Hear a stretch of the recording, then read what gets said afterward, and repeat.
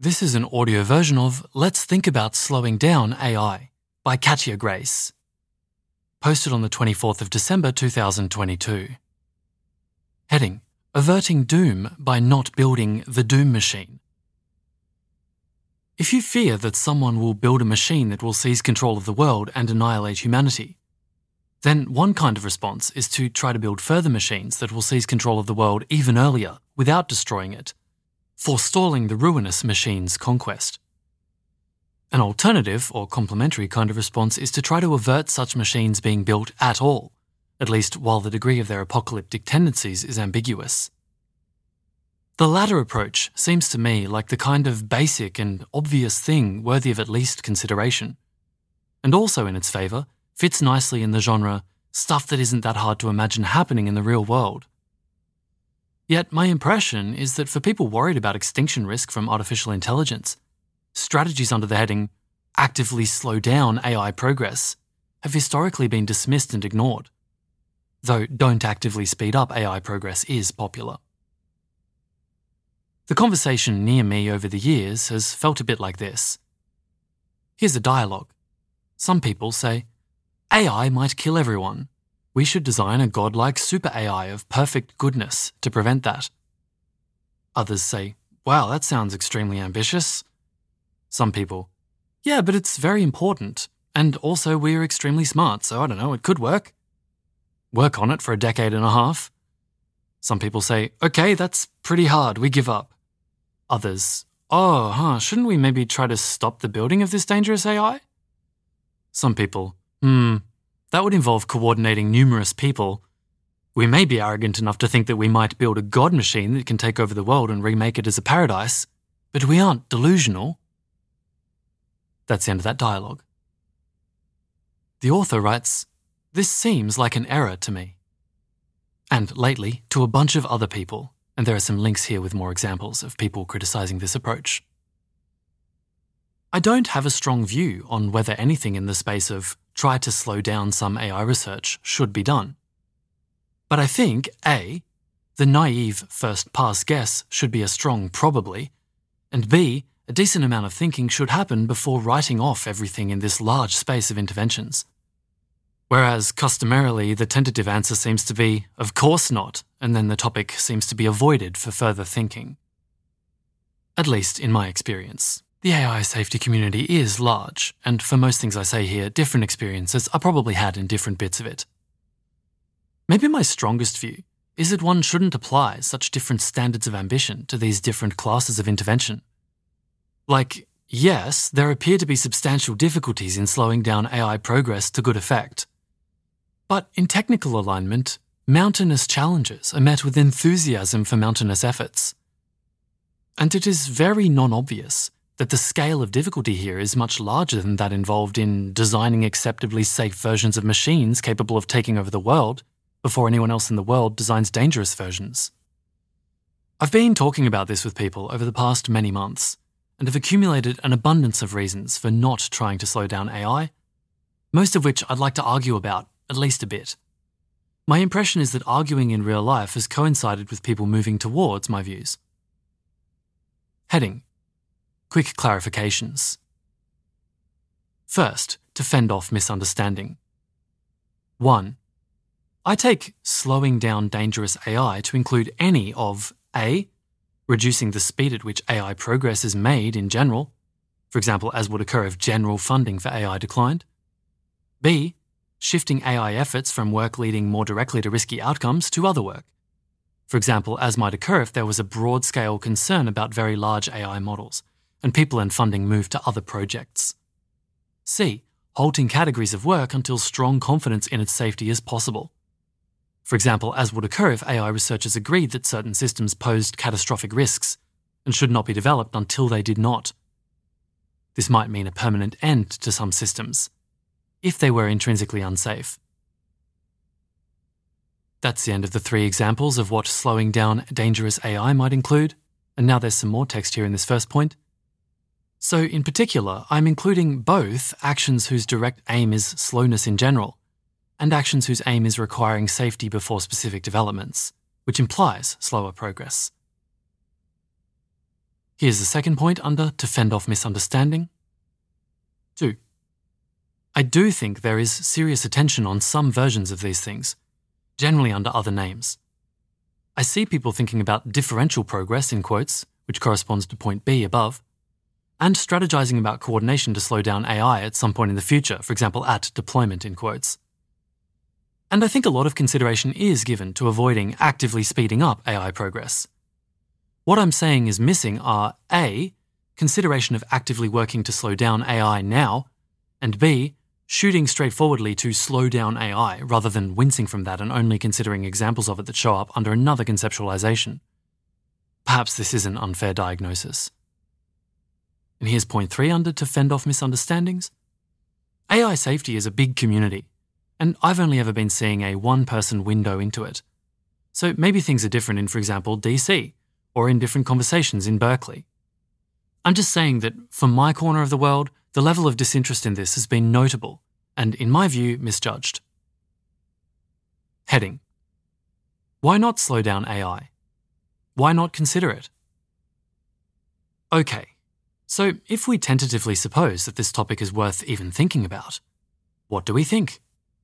Is slowing down AI a good idea at all? Are there great reasons for dismissing it? Scott Alexander wrote a post a little while back raising reasons to dislike the idea. Roughly, here's a list of 3 points. 1. Do you want to lose an arms race?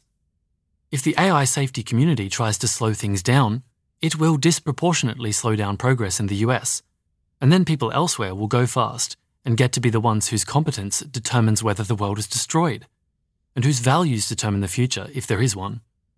Similarly, if AI safety people criticize those contributing to AI progress, it will mostly discourage the most friendly and careful AI capabilities companies, and the reckless ones will get there first.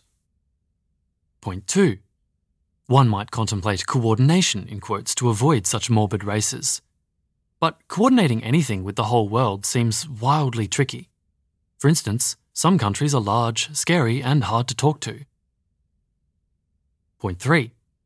Agitating for slower AI progress is defecting, in quotes, against the AI capabilities folks, who are good friends of the AI safety community, and their friendship is strategically valuable for ensuring that safety is taken seriously in AI labs, as well as being non-instrumentally lovely. Hi, AI capabilities friends. That's into that part of the list. Other opinions I've heard, some of which I'll address. The numbers continue now with 4. Slowing AI progress is futile. For all your efforts, you'll probably just die a few years later. 5. Coordination based on convincing people that AI risk is a problem is absurdly ambitious. It's practically impossible to convince AI professors of this, let alone any real fraction of humanity, and you'd need to convince a massive number of people. 6. What are we going to do? Build powerful AI never and die when the Earth is eaten by the sun? 7. It's actually better for safety if AI progress moves fast. This might be because the faster AI capabilities work happens, the smoother AI progress will be, and this is more important than the duration of the period. Or speeding up progress now might force future progress to be correspondingly slower. Or because safety work is probably better when done just before building the relevantly risky AI, in which case the best strategy might be to get as close to dangerous AI as possible, and then stop and do safety work. Or if safety work is very useless ahead of time, maybe delay is fine, but there is little to gain by it. 8. Specific routes to slowing down AI are not worth it. For instance, avoiding working on AI capabilities research is bad because it's so helpful for learning on the path to working on alignment. And AI safety people working in AI capabilities can be a force for making safer choices at those companies. 9. Advanced AI will help enough with other existential risks as to represent a net lowering of existential risk overall. I haven't heard this in recent times, so maybe views have changed. An example of earlier times, Nick Beckstead, 2015, quote, "One idea we sometimes hear is that it would be harmful to speed up the development of artificial intelligence because not enough work has been done to ensure that when very advanced artificial intelligence is created, it will be safe. This problem, it is argued, would be even worse if progress in the field accelerated. However, very advanced artificial intelligence could be a useful tool for overcoming other potential global catastrophic risks. If it comes sooner and the world manages to avoid the risks that it poses directly, the world will spend less time at risk from these other factors. I found that speeding up advanced artificial intelligence, according to my simple interpretation of these survey results, could easily result in reduced net exposure to the most extreme global catastrophic risks. End quote. 10. Regulators are ignorant about the nature of advanced AI, partly because it doesn't exist, so everyone is ignorant about it. Consequently, they won't be able to regulate it effectively and bring about desired outcomes. That's the end of that list. My impression is that there are also less endorsable or less altruistic or more silly motives floating around for this attention allocation. Some things that have come up at least once in talking to people about this, or that seem to be going on. Here's another list. Advanced AI might bring manifold wonders. For example, long lives of unabated thriving. Getting there a bit later is fine for posterity, but for our own generation it could mean dying as our ancestors did, while on the cusp of a utopian eternity. Which would be pretty disappointing. For a person who really believes in this future, it can be tempting to shoot for the best scenario. Humanity builds strong, safe AI in time to save this generation, rather than the scenario where our own lives are inevitably lost. Next point. Sometimes people who have a heartfelt appreciation for the flourishing that technology has afforded so far can find it painful to be superficially on the side of Luddism here. Next point. Figuring out how minds work well enough to create new ones out of math is an incredibly deep and interesting intellectual project, which feels right to take part in. It can be hard to intuitively feel like one shouldn't do it. And here's a short quote from Richard Sutton. It's labelled as illustration from a co-founder of modern computational reinforcement learning.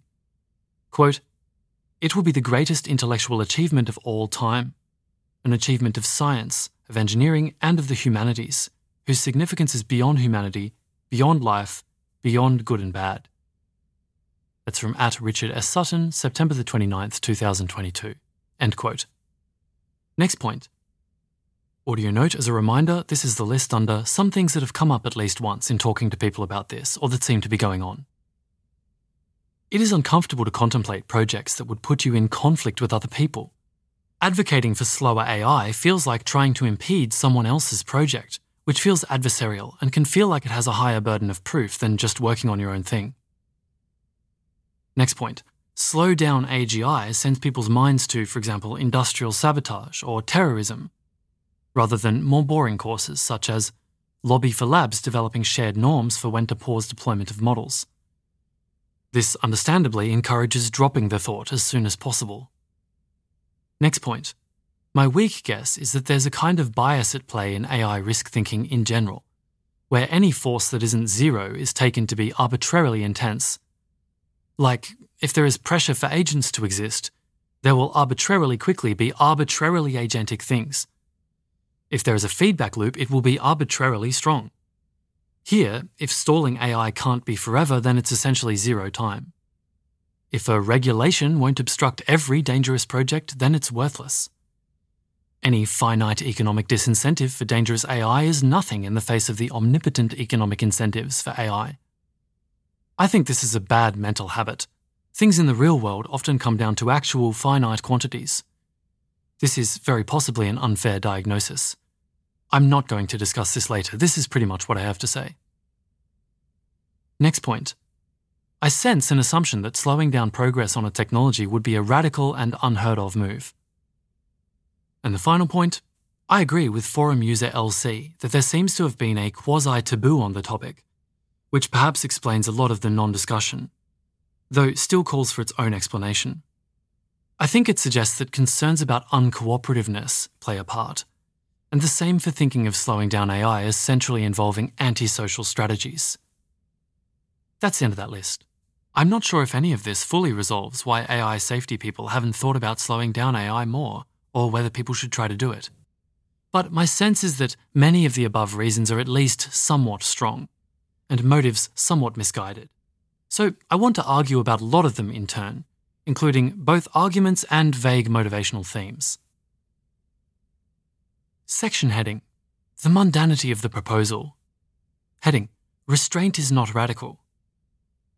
There seems to be a common thought that technology is a kind of inevitable path along which the world must tread, and that trying to slow down or avoid any part of it would be both futile and extreme. Here's a footnote.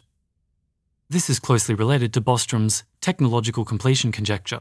Quote, "If scientific and technological development efforts do not effectively cease, then all important basic capabilities that could be obtained through some possible technology will be obtained."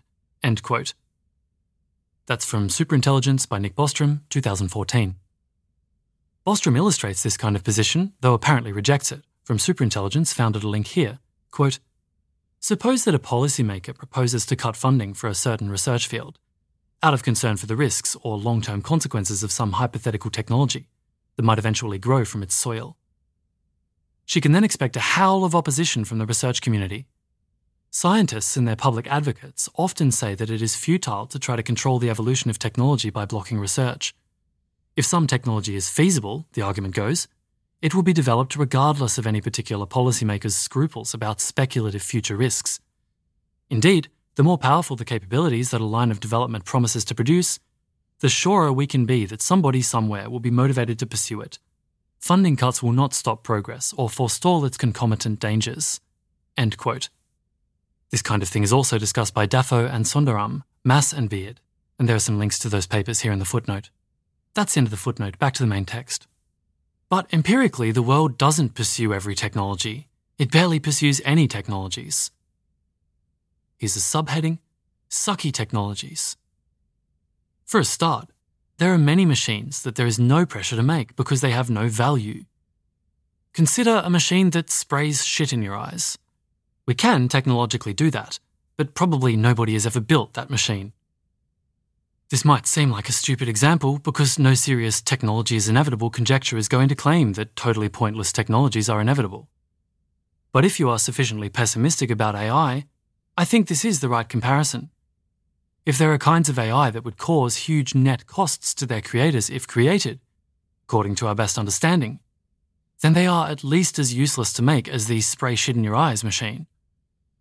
We might accidentally make them due to error, but there is not some deep economic force pulling us to make them. If unaligned superintelligence destroys the world with high probability when you ask it to do a thing, then this is the category it is in, and it is not strange for its designs to just rot in the scrap heap, with the machine that sprays shit in your eyes and the machine that spreads caviar on roads. Okay, but maybe the relevant actors are very committed to being wrong about whether unaligned superintelligence would be a great thing to deploy. Or maybe you think that the situation is less immediately dire and building existentially risky AI really would be good for the people making decisions. For example, because the costs won't arrive for a while, and the people care a lot less about a shot at scientific success relative to a chunk of the future. If the apparent economic incentives are large, are technologies unavoidable?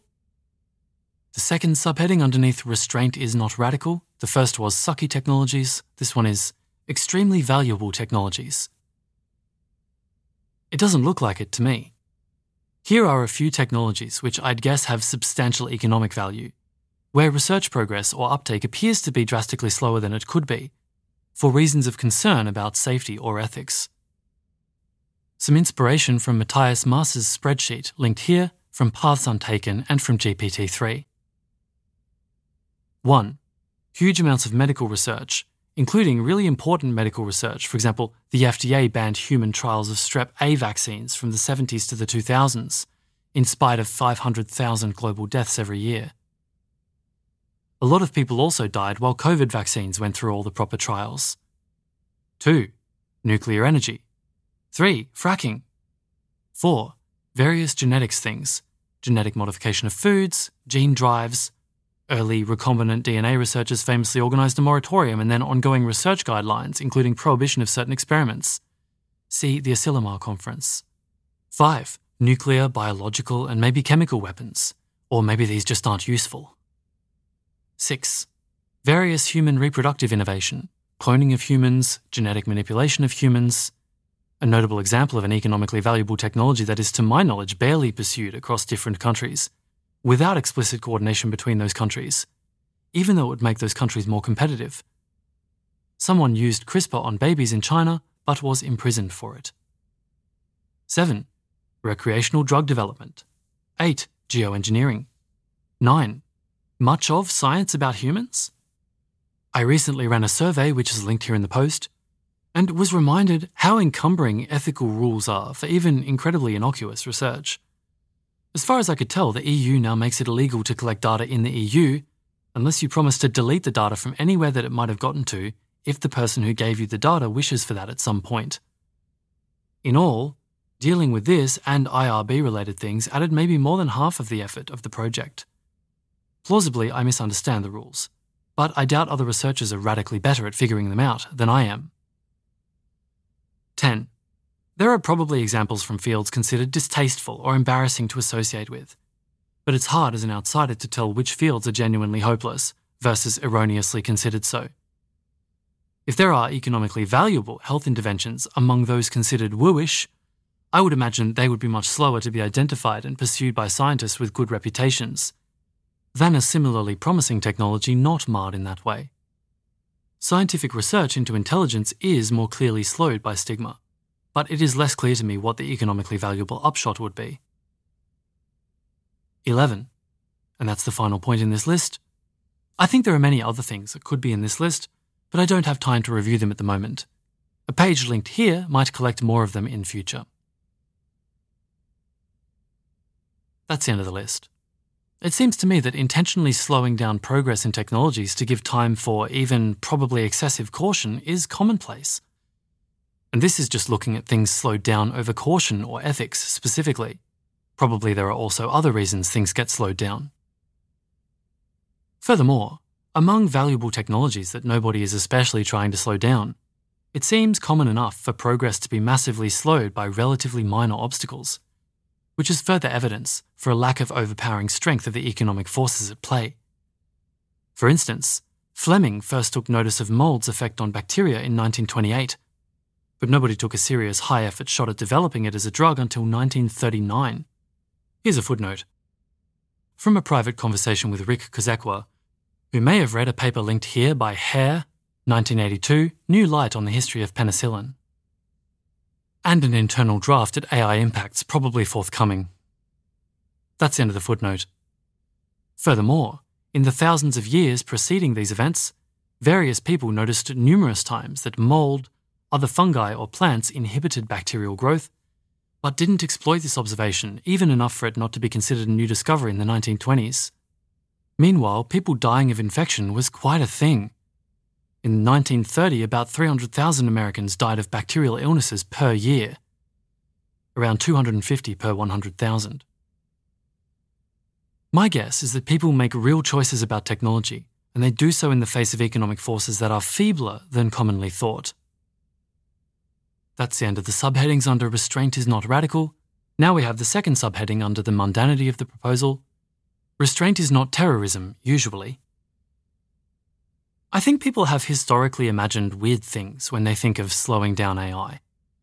I posit that their central image is sometimes terrorism, which understandably they don't want to think about for very long, and sometimes some sort of implausibly utopian global agreement. Here are some other things that slow down AI capabilities could look like, where the best positioned person to carry out each one differs, but if you are not that person, you could, for example, talk to someone who is. 1. Don't actively forward AI progress, for example by devoting your life or millions of dollars to it. This one is often considered already. 2. Try to convince researchers, funders, hardware manufacturers, institutions, etc. that they too should stop actively forwarding AI progress. 3. Try to get any of those people to stop actively forwarding AI progress, even if they don't agree with you, through negotiation, payments, public reproof, or other activistic means. 4. Try to get the message to the world that AI is heading toward being seriously endangering. If AI progress is broadly condemned, this will trickle into myriad decisions, job choices, lab policies, national laws.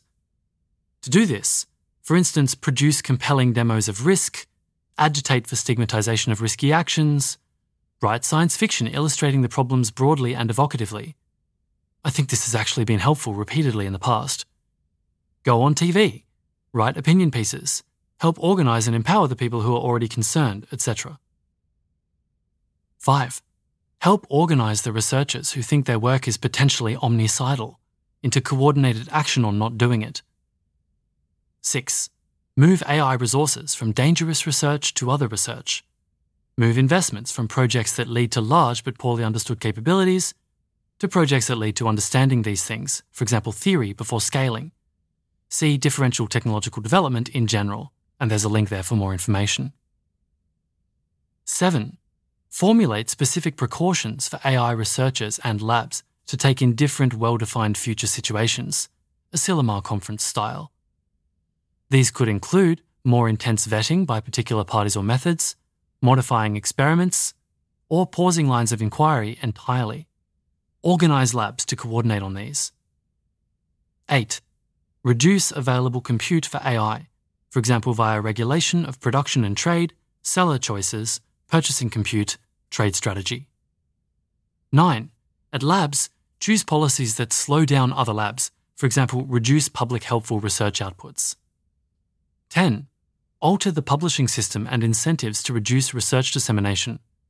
For example, a journal verifies research results and releases the fact of their publication without any details, maintains records of research priority for later release, and distributes funding for participation. This is how Szilard and co. arranged the mitigation of 1940s nuclear research helping Germany. Except I'm not sure if the compensatory funding idea was used. Here's a footnote. Quote, to aid in promoting secrecy, schemes to improve incentives were devised. One method sometimes used was for authors to send papers to journals to establish their claim to the finding, but ask that publication of the papers be delayed indefinitely. Szilard also suggested offering funding in place of credit in the short term for scientists willing to submit to secrecy and organising limited circulation of key papers. That's a quote from a previous piece by Katja Grace. That's the end of the footnote. 11, and this is the final point. The above actions would be taken through choices made by scientists or funders or legislators or labs or public observers, etc. Communicate with those parties or help them act. And here's the last heading under the mundanity of the proposal. Coordination is not miraculous world government, usually. The common image of coordination seems to be explicit, centralised, involving of every party in the world, and something like cooperating on a prisoner's dilemma. Incentives push every rational party toward defection at all times, yet maybe through deontological virtues or sophisticated decision theories or strong international treaties, everyone manages to not defect for enough teetering moments to find another solution. That is a possible way coordination could be, and I think one that shouldn't be seen as so hopeless. The world has actually coordinated on some impressive things, for example, nuclear non-proliferation. But if what you want is for lots of people to coincide in doing one thing when they might have done another, then there are quite a few ways of achieving that. Consider some other case studies of coordinated behaviour. Here's a list of points. The first, not eating sand. The whole world coordinates to barely eat any sand at all. How do they manage it? It is actually not in almost anyone's interest to eat sand, so the mere maintenance of sufficient epistemological health to have this widely recognised does the job. Next point, eschewing bestiality. Probably some people think bestiality is moral, but enough don't that engaging in it would risk huge stigma. Thus the world coordinates fairly well on doing very little of it. Next point, not wearing Victorian attire on the streets. This is similar but with no moral blame involved. Historic dress is arguably often more aesthetic than modern dress, but even people who strongly agree find it unthinkable to wear it in general and assiduously avoid it except for when they have excuses in quotes, such as a special party. This is a very strong coordination against what appears to otherwise be a ubiquitous incentive, to be nicer to look at. As far as I can tell, it's powered substantially by the fact that it is not done in quotes, and would now be weird to do otherwise, which is a very general purpose mechanism. And the final point, political correctness. Public discourse has strong norms about what it is okay to say, which do not appear to derive from a vast majority of people agreeing about this, as with bestiality, say. new ideas about what constitutes being politically correct sometimes spread widely. This coordinated behaviour seems to be roughly due to decentralised application of social punishment, from both the core of proponents and from people who fear punishment for not punishing others. Then maybe also from people who are concerned by non-adherence to what now appears to be the norm given the actions of the others. This differs from the above examples because it seems like it could persist even with a very small set of people agreeing with the object-level reasons for a norm. If failing to advocate for the norm gets you publicly shamed by advocates, then you might tend to advocate for it, making the pressure stronger for everyone else. That's the end of the list. These are all cases of very broad-scale coordination of behaviour, none of which involve prisoner's dilemma-type situations, or people making explicit agreements which they then have an incentive to break. They do not involve centralised organisation of huge multilateral agreements. Coordinated behaviour can come from everyone individually wanting to make a certain choice for correlated reasons, or from people wanting to do things that those around them are doing, or from distributed behavioural dynamics such as punishment of violations, or from collaboration in thinking about a topic. You might think that they are weird examples that aren't very related to AI. I think, A, it's important to remember the plethora of weird dynamics that actually arise in human group behaviour, and not get carried away theorising about AI in a world drained of everything but prisoners' dilemmas and binding commitments. And B, the above are actually all potentially relevant dynamics here. If AI in fact poses a large existential risk within our lifetimes, such that it is net bad for any particular individual, then the situation in theory looks a lot like that in the avoiding eating sand case. It's an option that a rational person wouldn't want to take if they were just alone and not facing any kind of multi-agent situation. If AI is that dangerous, then not taking this inferior option could largely come from a coordination mechanism as simple as distribution of good information. You still need to deal with irrational people and people with unusual values. But even failing coordinated caution from ubiquitous insight into the situation, other models might work. For instance, if there came to be somewhat widespread concern that AI research is bad, that might substantially lessen participation in it, beyond the set of people who are concerned, via mechanisms similar to those described above. Or it might give rise to a wide crop of local regulation, enforcing whatever behaviour is deemed acceptable. Such regulation need not be centrally organised across the world to serve the purpose of coordinating the world, as long as it grew up in different places similarly. Which might happen because different locales have similar interests. All rational governments should be similarly concerned about losing power to automated power-seeking systems with unverifiable goals. Or because, as with individuals, there are social dynamics which support norms arising in a non-centralised way. Section heading: The Arms Race Model and its Alternatives. Okay, maybe in principle you might hope to coordinate to not do self-destructive things. But realistically, if the US tries to slow down, won't China or Facebook or someone less cautious take over the world? Let's be more careful about the game we are playing, game theoretically speaking.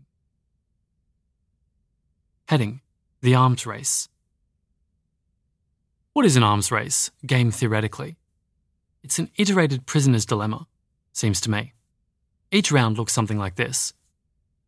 So here we have a grid that compares different possible outcomes for player 1 and player 2, with each player having the choice to either pass or build.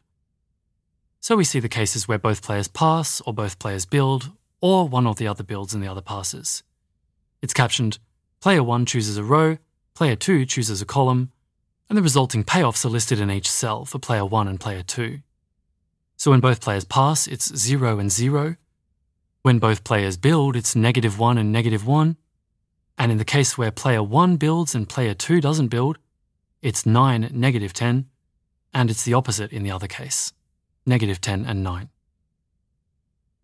In this example, building weapons costs 1 unit. If anyone ends the round with more weapons than anyone else, they take all of their stuff, 10 units. In a single round of the game, it's always better to build weapons than not, assuming your actions are devoid of implications about your opponent's actions. And it's always better to get the hell out of this game. This is not much like what the current AI situation looks like. if you think AI poses a substantial risk of destroying the world. Heading: the suicide race. A closer model, as above, except if anyone chooses to build, everything is destroyed. Everyone loses all their stuff, 10 units of value, as well as 1 unit if they built. So here we see the same kind of diagram from above, this time it's coloured red. In the case where both pass, it's 0, 0. When both build, it's -11, -11, and in the cases where one builds and the other doesn't, it's -11, -10, or -10, -11. This is importantly different from the classic arms race in that pressing the everyone loses now button isn't an equilibrium strategy. That is, for anyone who thinks powerful misaligned AI represents near certain death, the existence of other possible AI builders is not any reason to race. But few people are that pessimistic. How about a milder version where there's a good chance that the players align the AI in quotes? Heading: the safety or suicide race. Okay, let's do a game like the last, but where if anyone builds, everything is only maybe destroyed. -10 to all. And in the case of survival, everyone returns to the original arms race fun of redistributing stuff based on who built more than whom. +10 to a builder and -10 to a non-builder if there is one of each. So if you build AI alone and get lucky on the probabilistic apocalypse, you can still win big. Let's take 50% as the chance of doom if any building happens. Then we have a game whose expected payoffs are halfway between those in the last 2 games. Here's another grid. Caption reads, "These are expected payoffs. The -1 unit return to building alone comes from the 1 unit cost of building, plus half a chance of losing 10 in an extinction event, and half a chance of taking 10 from your opponent in a world takeover event." So here in the case where both pass, it's 0, 0, and in the case where both build, it's -6, -6. When one builds and the other passes, in those 2 cases, it's -1, -10, or -10, -1. Now you want to do whatever the other player is doing. Build if they'll build, pass if they'll pass. If the odds of destroying the world were very low, this would become the original arms race, and you'd always want to build. If very high, it would become the suicide race, and you'd never want to build. What the probabilities have to be in the real world to get you into something like these different phases is going to be different, because all these parameters are made up. The downside of human extinction is not 10 times the research cost of building powerful AI, for instance. But my point stands. Even in terms of simplish models, it's very non-obvious that we are in or near an arms race, and therefore very non-obvious that racing to build advanced AI faster is even promising at a first pass. In less game-theoretic terms, if you don't seem anywhere near solving alignment, then racing as hard as you can to be the one who it falls upon to have solved alignment, especially if that means having less time to do so, though I haven't discussed that here, is probably unstrategic. Having more ideologically pro-safety AI designers win an arms race in quotes against less concerned teams is futile if you don't have a way for such people to implement enough safety to actually not die, which seems like a very live possibility. Robbie Bensinger at a link here, and maybe Andrew Critch somewhere, make similar points. Conversations with my friends on this kind of topic can go like this. Here's a dialogue. Me: there's no real incentive to race if the prize is mutual death. Them: sure, but it isn't. If there's a sliver of hope of surviving unaligned AI, and if your side taking control in that case is a bit better in expectation, and if they're going to build powerful AI anyway, then it's worth racing. The whole future is on the line. Me: wouldn't you still be better off directing your own efforts to safety, since your safety efforts will also help everyone else end up with a safe AI? Them: it will probably only help them somewhat. You don't know if the other side will use your safety research. But also, it's not just that they have less safety research.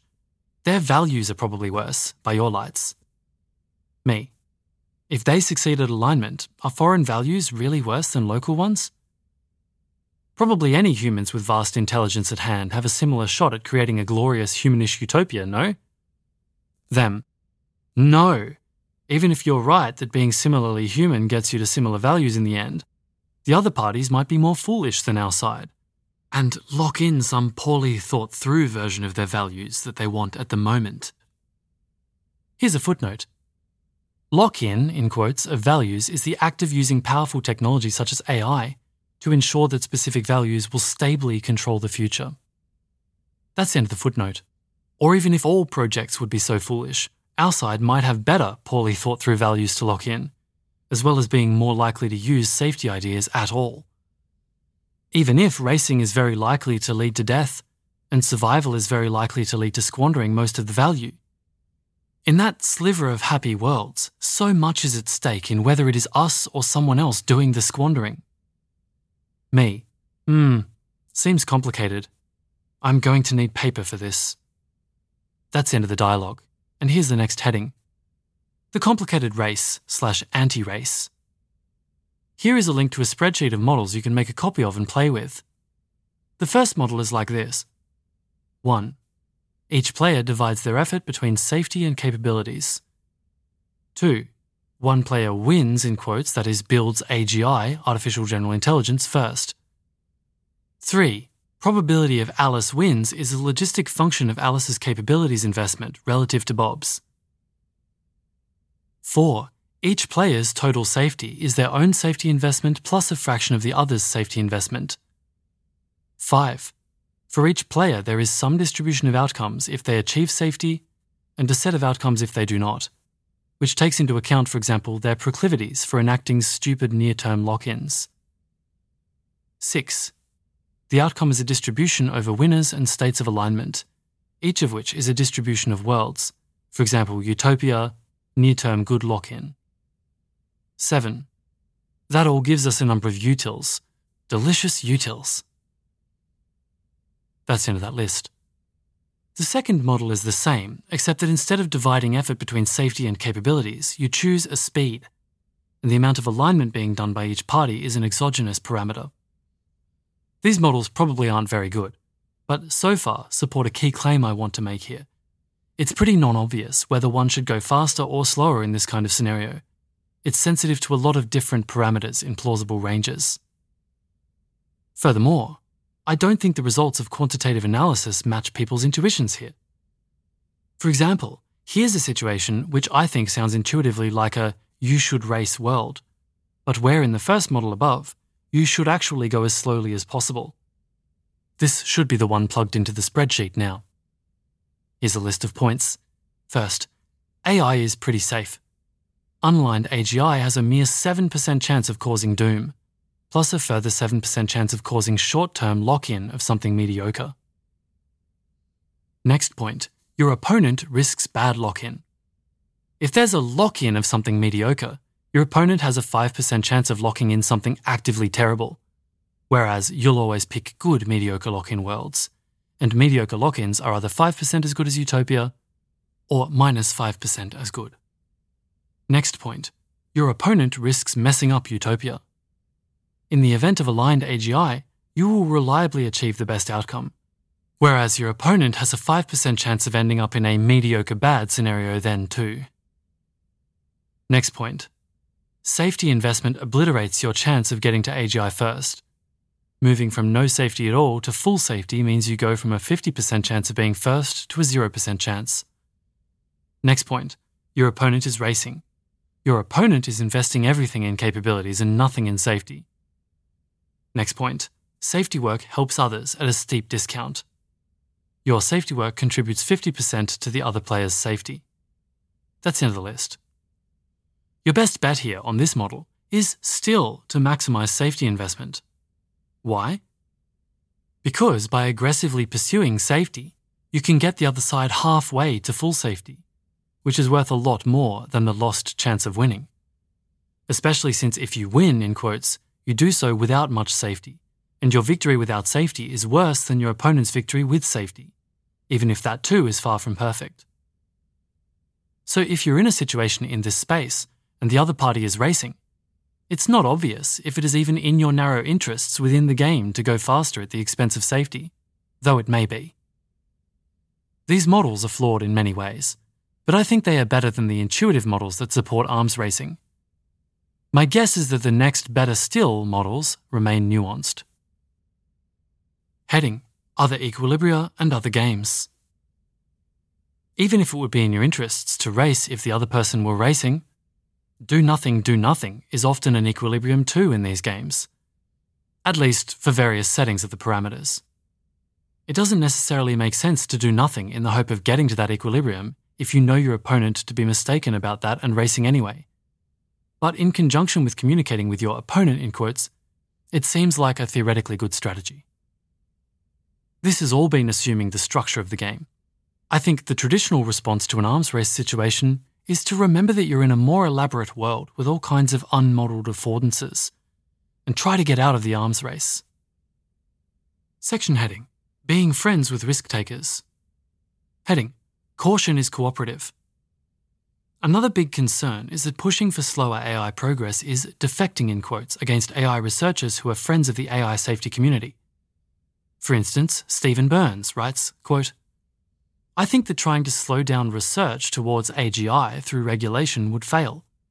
Because everyone, politicians, voters, lobbyists, business, etc., likes scientific research and technological development. It creates jobs, it cures diseases, etc., etc. And you're saying we should have less of that. So I think the effort would fail and also be massively counterproductive by making the community of AI researchers see the community of AGI safety or alignment people as their enemies, morons, weirdos, Luddites, whatever." End quote. The author writes, also a good example of the view criticised earlier, that regulation of things that create jobs and cure diseases just doesn't happen. Or Eliezer Yudkowsky, on worry that spreading fear about AI would alienate top AI labs.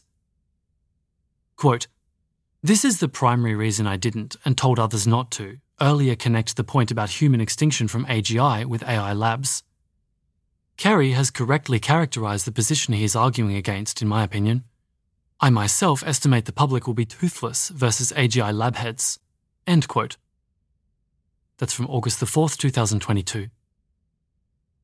I don't think this is a natural or reasonable way to see things, because 1, the researchers themselves probably don't want to destroy the world.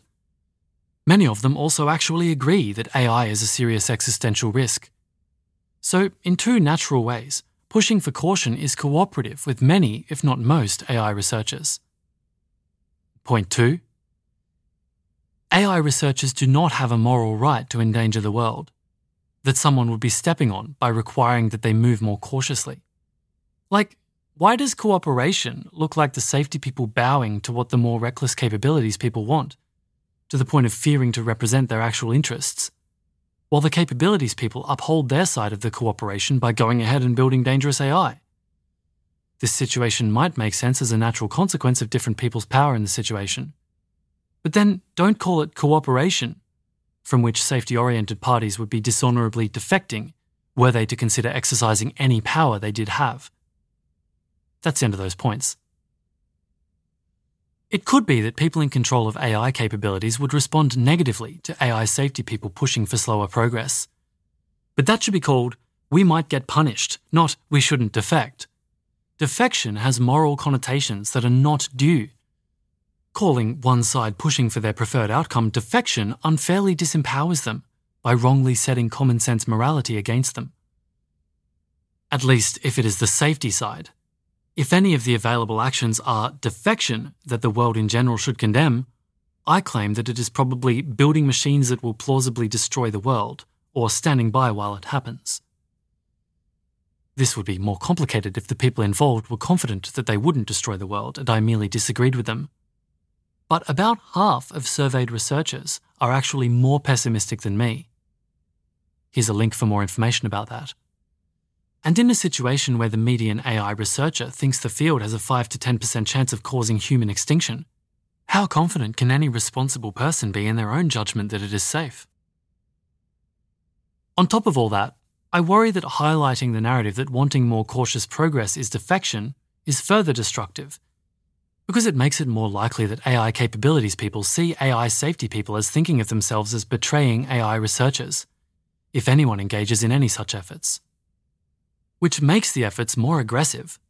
Like, if every time you see friends you refer to it as cheating on my partner, your partner may reasonably feel hurt by your continual desire to see friends, even though the activity itself is innocuous. Here's the second subheading under being friends with risk takers. We are not the US. We are not the AI safety community. If we, in quotes, try to slow down AI, then the other side might win. If we, in quotes, ask for regulation, then it might harm our, in quotes, relationships with AI capabilities companies. Who are these we's? Why are people strategizing for those groups in particular?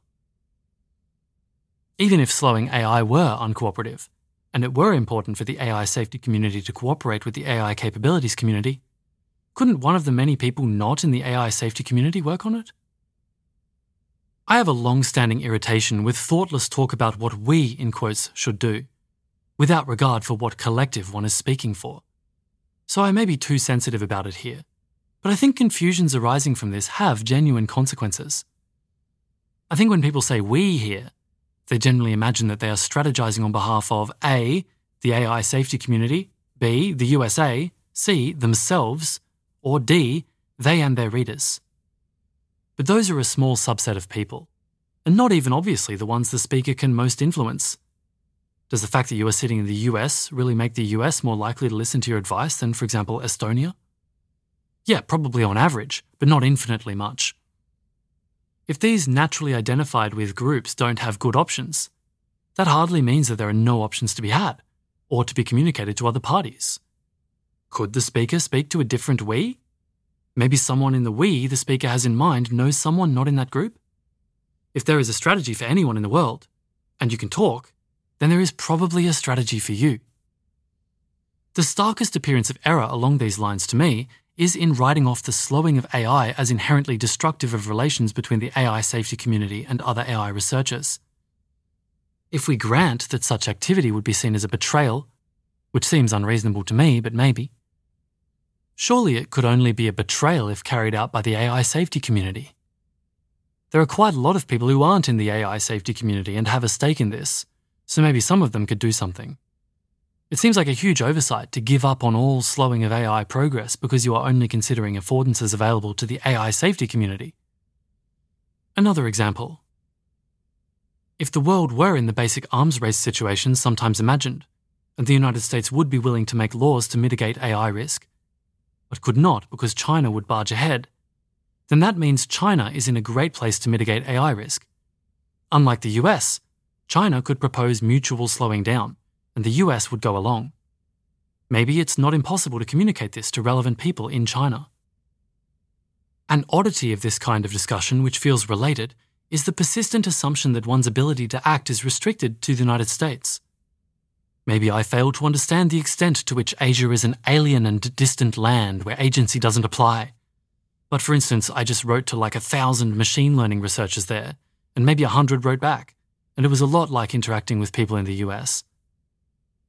I'm pretty ignorant about what interventions will work in any particular country, including the US, but I just think it's weird to come to the table assuming that you can essentially only affect things in one country. Especially if the situation is that you believe you have unique knowledge about what is in the interests of other people in other countries. Like, fair enough, I would be deal-breaker level pessimistic if you wanted to get an Asian government to elect you leader or something. But if you think advanced AI is highly likely to destroy the world, including other countries, then the situation is totally different. If you are right, then everyone's incentives are basically aligned. I more weakly suspect some related mental shortcut is misshaping the discussion of arms races in general. The thought that something is a race, in quotes, seems much stickier than alternatives, even if the true incentives don't really make it a race. Like, against the laws of game theory, people sort of expect the enemy to try to believe falsehoods because it will better contribute to their racing. And this feels like realism. The uncertain details of billions of people one barely knows about, with all manner of interests and relationships, just really wants to form itself into an us and a them in zero-sum battle. This is a mental shortcut that could really kill us. My impression is that in practice, for many of the technologies slowed down for risk or ethics mentioned in the section Extremely Valuable Technologies above, countries with fairly disparate cultures have converged on similar approaches to caution. I take this as evidence that none of ethical thought, social influence, political power, or rationality are actually very siloed by country, and in general, the countries in contest, in quotes, model of everything isn't very good. Section heading, Notes on Tractability. Heading, Convincing people doesn't seem that hard. When I say that coordination in quotes can just look like popular opinion punishing an activity, or that other countries don't have much real incentive to build machines that will kill them, I think a common objection is that convincing people of the real situation is hopeless. The picture seems to be that the argument for AI risk is extremely sophisticated and only able to be appreciated by the most elite of intellectual elites. For example, it's hard enough to convince professors on Twitter, so surely the masses are beyond its reach, and foreign governments too.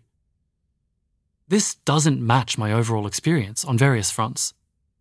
Some observations. Here's a list of points.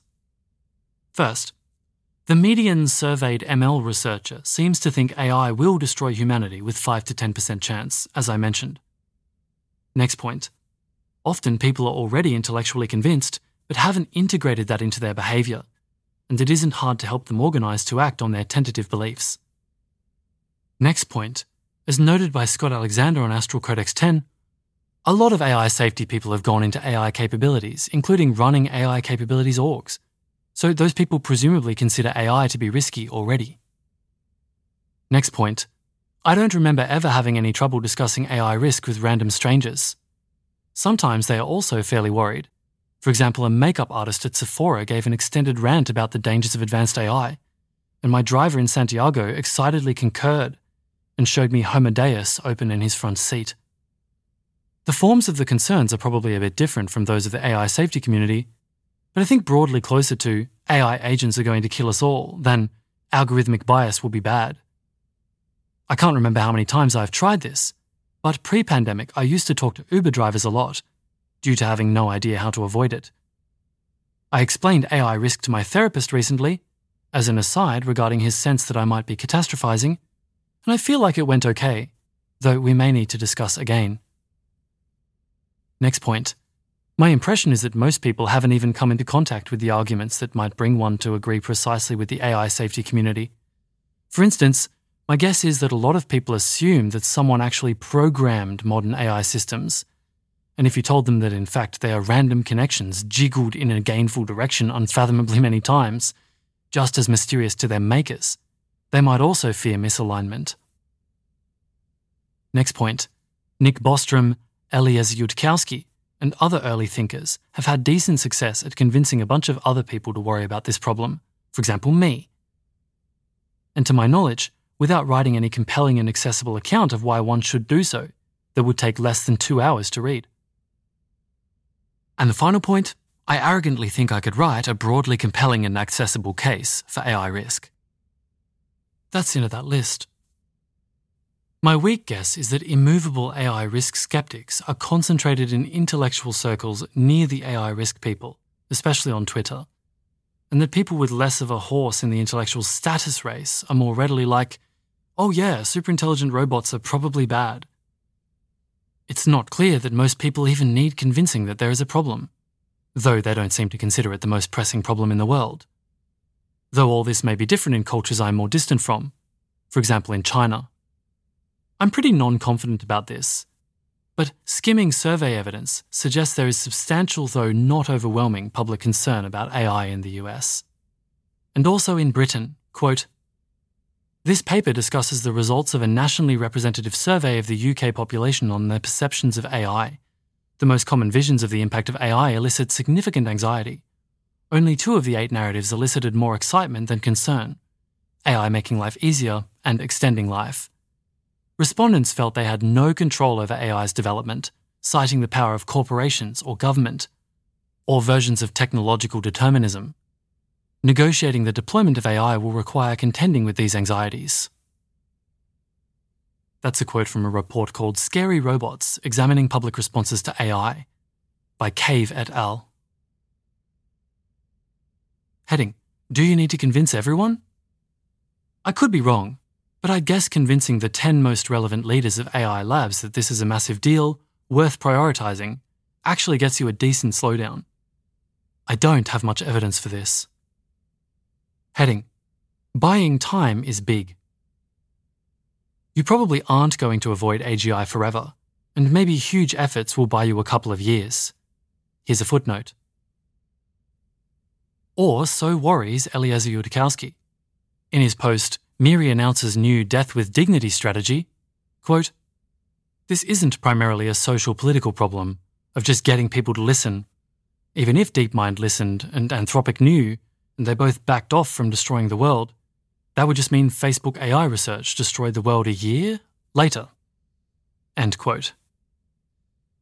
In AGI Ruin, a list of lethalities, quote, "We can't just decide not to build AGI because GPUs are everywhere, and knowledge of algorithms is constantly being improved and published.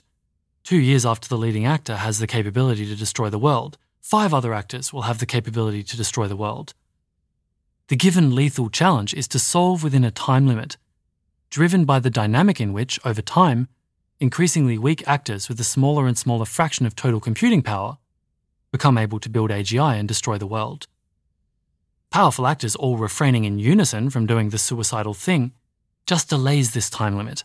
It does not lift it, unless computer hardware and computer software progress are both brought to complete severe halts across the whole Earth. The current state of this cooperation to have every big actor refrain from doing the stupid thing is that at present, some large actors with a lot of researchers and computing power are led by people who vocally disdain all talk of AGI safety, for example Facebook AI research. Note that needing to solve AGI alignment only within a time limit, but with unlimited safe retries for rapid experimentation on the full-powered system, or only on the first critical try but with an unlimited time bound, would both be terrifically humanity-threatening challenges by historical standards individually. That's the end of the footnote. Back to the main text. We just read, you probably aren't going to avoid AGI forever, and maybe huge efforts will buy you a couple of years. Could that even be worth it? Seems pretty plausible. Here's a numbered list. 1. Whatever kind of other AI safety research or policy work people were doing could be happening at a non-negligible rate per year, along with all other efforts to make the situation better. If you buy a year, that's 8 billion extra person years of time, so only a tiny bit has to be spent usefully for this to be big. If a lot of people are worried, that doesn't seem crazy. 2. Geopolitics just changes pretty often. If you seriously think a big determiner of how badly things go is inability to coordinate with certain groups, then every year gets you non-negligible opportunities for the situation changing in a favourable way. 3. Public opinion can change a lot quickly. If you can only buy 1 year, you might still be buying a decent shot of people coming around and granting you more years. Perhaps especially if new evidence is actively avalanching in. People change their minds a lot in February 2020. 4. Other stuff happens over time. If you can take your doom today or after a couple of years of random events happening, the latter seems non-negligibly better in general. That's into that list. It's also not obvious to me that these are the timescales on the table. My sense is that things which are slowed down by regulation or general societal distaste are often slowed down much more than a year or two, and Eliezer's stories presume that the world is full of collectives either trying to destroy the world or badly mistaken about it, which is not a foregone conclusion. Heading: Delay is probably finite by default. While some people worry that any delay would be so short as to be negligible, others seem to fear that if AI research were halted, it would never start again and we would fail to go to space or something. This sounds so wild to me that I think I'm missing too much of the reasoning to usefully counter-argue. Heading: Obstruction doesn't need discernment. Another purported risk of trying to slow things down is that it might involve getting regulators involved, and they might be fairly ignorant about the details of futuristic AI, and so tenaciously make the wrong regulations. Relatedly, if you call on the public to worry about this, they might have inexacting worries that call for impotent solutions and distract from the real disaster. I don't buy it. If all you want is to slow down a broad area of activity, my guess is that ignorant regulations do just fine at that every day, usually unintentionally. In particular, my impression is that if you mess up regulating things, a usual outcome is that many things are randomly slower than hoped. If you wanted to speed a specific thing up, that's a very different story, and might require understanding the thing in question. The same goes for social opposition. Nobody need understand the details of how genetic engineering works for its ascendancy to be seriously impaired by people not liking it. Maybe, by their lights, it still isn't optimally undermined yet, but just not liking anything in the vicinity does go a long way. This has nothing to do with regulation or social shaming specifically. You need to understand much less about a car or a country or a conversation to mess it up than to make it run well. It is a consequence of the general rule that there are many more ways for a thing to be dysfunctional than functional. Destruction is easier than creation. Back at the object level, I tentatively expect efforts to broadly slow down things in the vicinity of AI progress to slow down AI progress on net, even if poorly aimed. Section heading: Safety from speed, clout from complicity. Maybe it's actually better for safety to have AI go fast at present, for various reasons. Notably, here's a numbered list of reasons. 1. Implementing what can be implemented as soon as possible probably means smoother progress, which is probably safer because A, it makes it harder for one party to shoot ahead of everyone and gain power, and B, people make better choices all around if they are correct about what is going on. For example, they don't put trust in systems that turn out to be much more powerful than expected. 2. If the main thing achieved by slowing down AI progress is more time for safety research, and safety research is more effective when carried out in the context of more advanced AI, and there is a certain amount of slowing down that can be done, for example, because one is in fact in an arms race but has some lead over competitors, then it might be better to use one's slowing budget later. 3.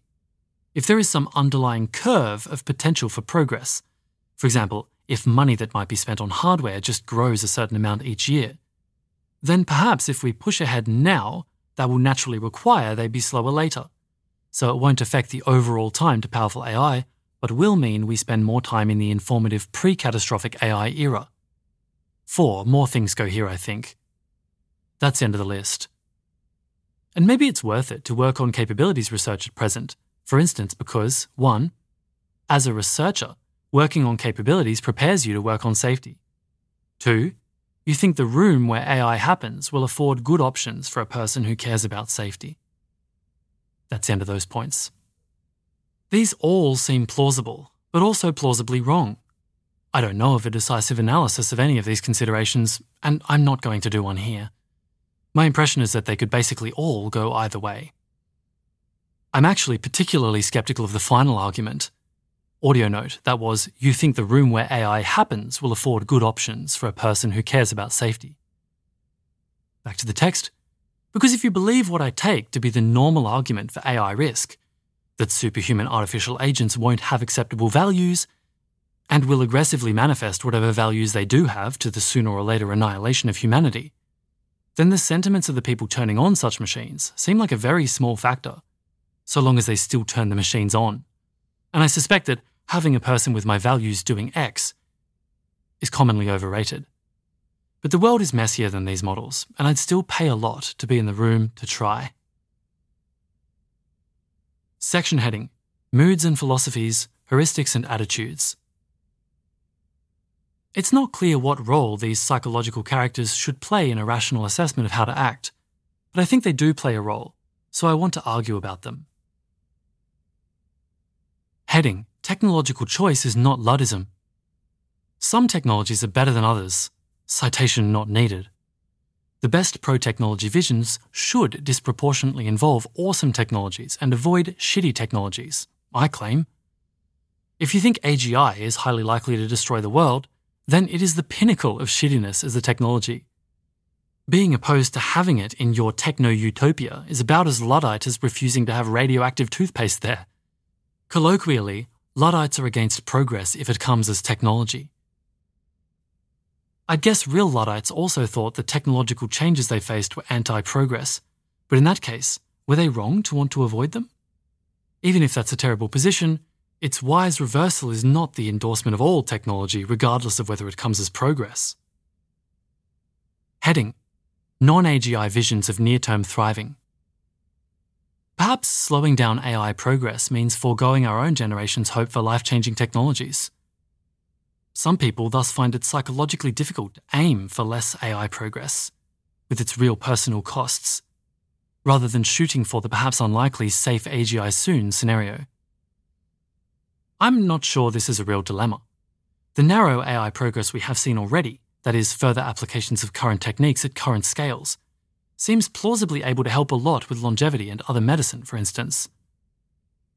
And to the extent AI efforts could be focused on, for example, medically relevant narrow systems, over creating agentic scheming gods, it doesn't sound crazy to imagine making more progress on anti-aging, etc. as a result, even before taking into account the probability that the agentic scheming god does not prioritize your physical well-being as hoped. Others disagree with me here. Heading: Robust priors versus specific galaxy-brained models. There are things that are robustly good in the world, and things that are good on highly specific inside-view models, and terrible if those models are wrong.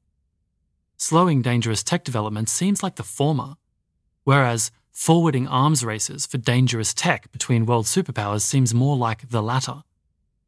I hear a post, "Are You Really in a Race? The Cautionary Tales of Szilard and Ellsberg" by Hayden Belfield is an elaboration on this theme, but I haven't read it. Audio note: an audio version of that article is also available on this podcast. There is a general question of how much to trust your reasoning and risk the galaxy-brained plan. Here's a footnote. Leopold Aschenbrenner partly defines Burkean long-termism thus, quote, "We should be skeptical of any radical inside-view schemes to positively steer the long-run future, given the froth of uncertainty about the consequences of our actions." But whatever your take on that, I think we should all agree that the less thought you have put into it, the more you should regress to the robustly good actions. Like, if it just occurred to you to take out a large loan to buy a fancy car, you probably shouldn't do it, because most of the time it's a poor choice. Whereas, if you have been thinking about it for a month, you might be sure enough that you are in the rare situation where it will pay off. On this particular topic, it feels like people are going with the specific galaxy-brained, inside-view, terrible if wrong model off the bat, then not thinking about it more. Heading: Cheem's mindset / can't-do attitude. Suppose you have a friend and you say, "Let's go to the beach," to them. Sometimes the friend is like, "Hell yes." And then even if you don't have towels or a mode of transport or time or a beach, you make it happen.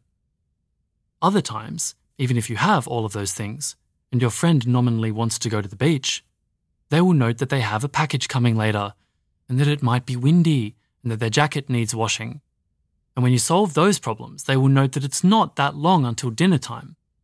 You might infer that in the latter case, your friend just doesn't want to go to the beach. And sometimes that is the main thing going on.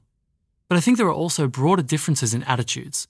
Sometimes people are looking for ways to make things happen, and sometimes they're looking for reasons that they can't happen. This is sometimes called a Cheem's attitude, or I like to call it more accessibly a can't-do attitude. My experience in talking about slowing down AI with people is that they seem to have a can't-do attitude. They don't want it to be a reasonable course, they want to write it off. Which both seems suboptimal and is strange in contrast with historical attitudes to more technical problem solving, as highlighted in my dialogue from the start of the post. It seems to me that if the same degree of can't-do attitude were applied to technical safety, there would be no AI safety community, because in 2005 Eliezer would have noticed any obstacles to alignment and given up and gone home. To quote a friend on this, what would it look like if we actually tried? Section heading: Conclusion.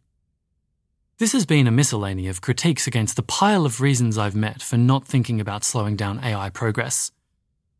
I don't think we've seen much reason here to be very pessimistic about slowing down AI, let alone reason for not even thinking about it.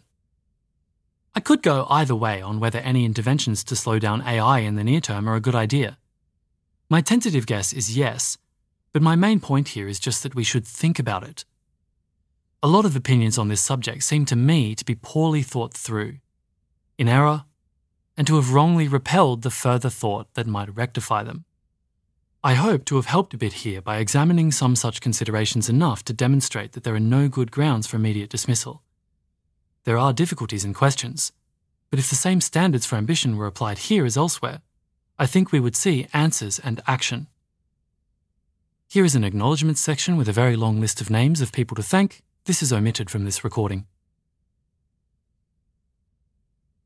This was an audio version of Let's Think About Slowing Down AI by Katia Grace, published on the 24th of December 2022. This reading was by Perrin Walker Produced by Type 3 Audio.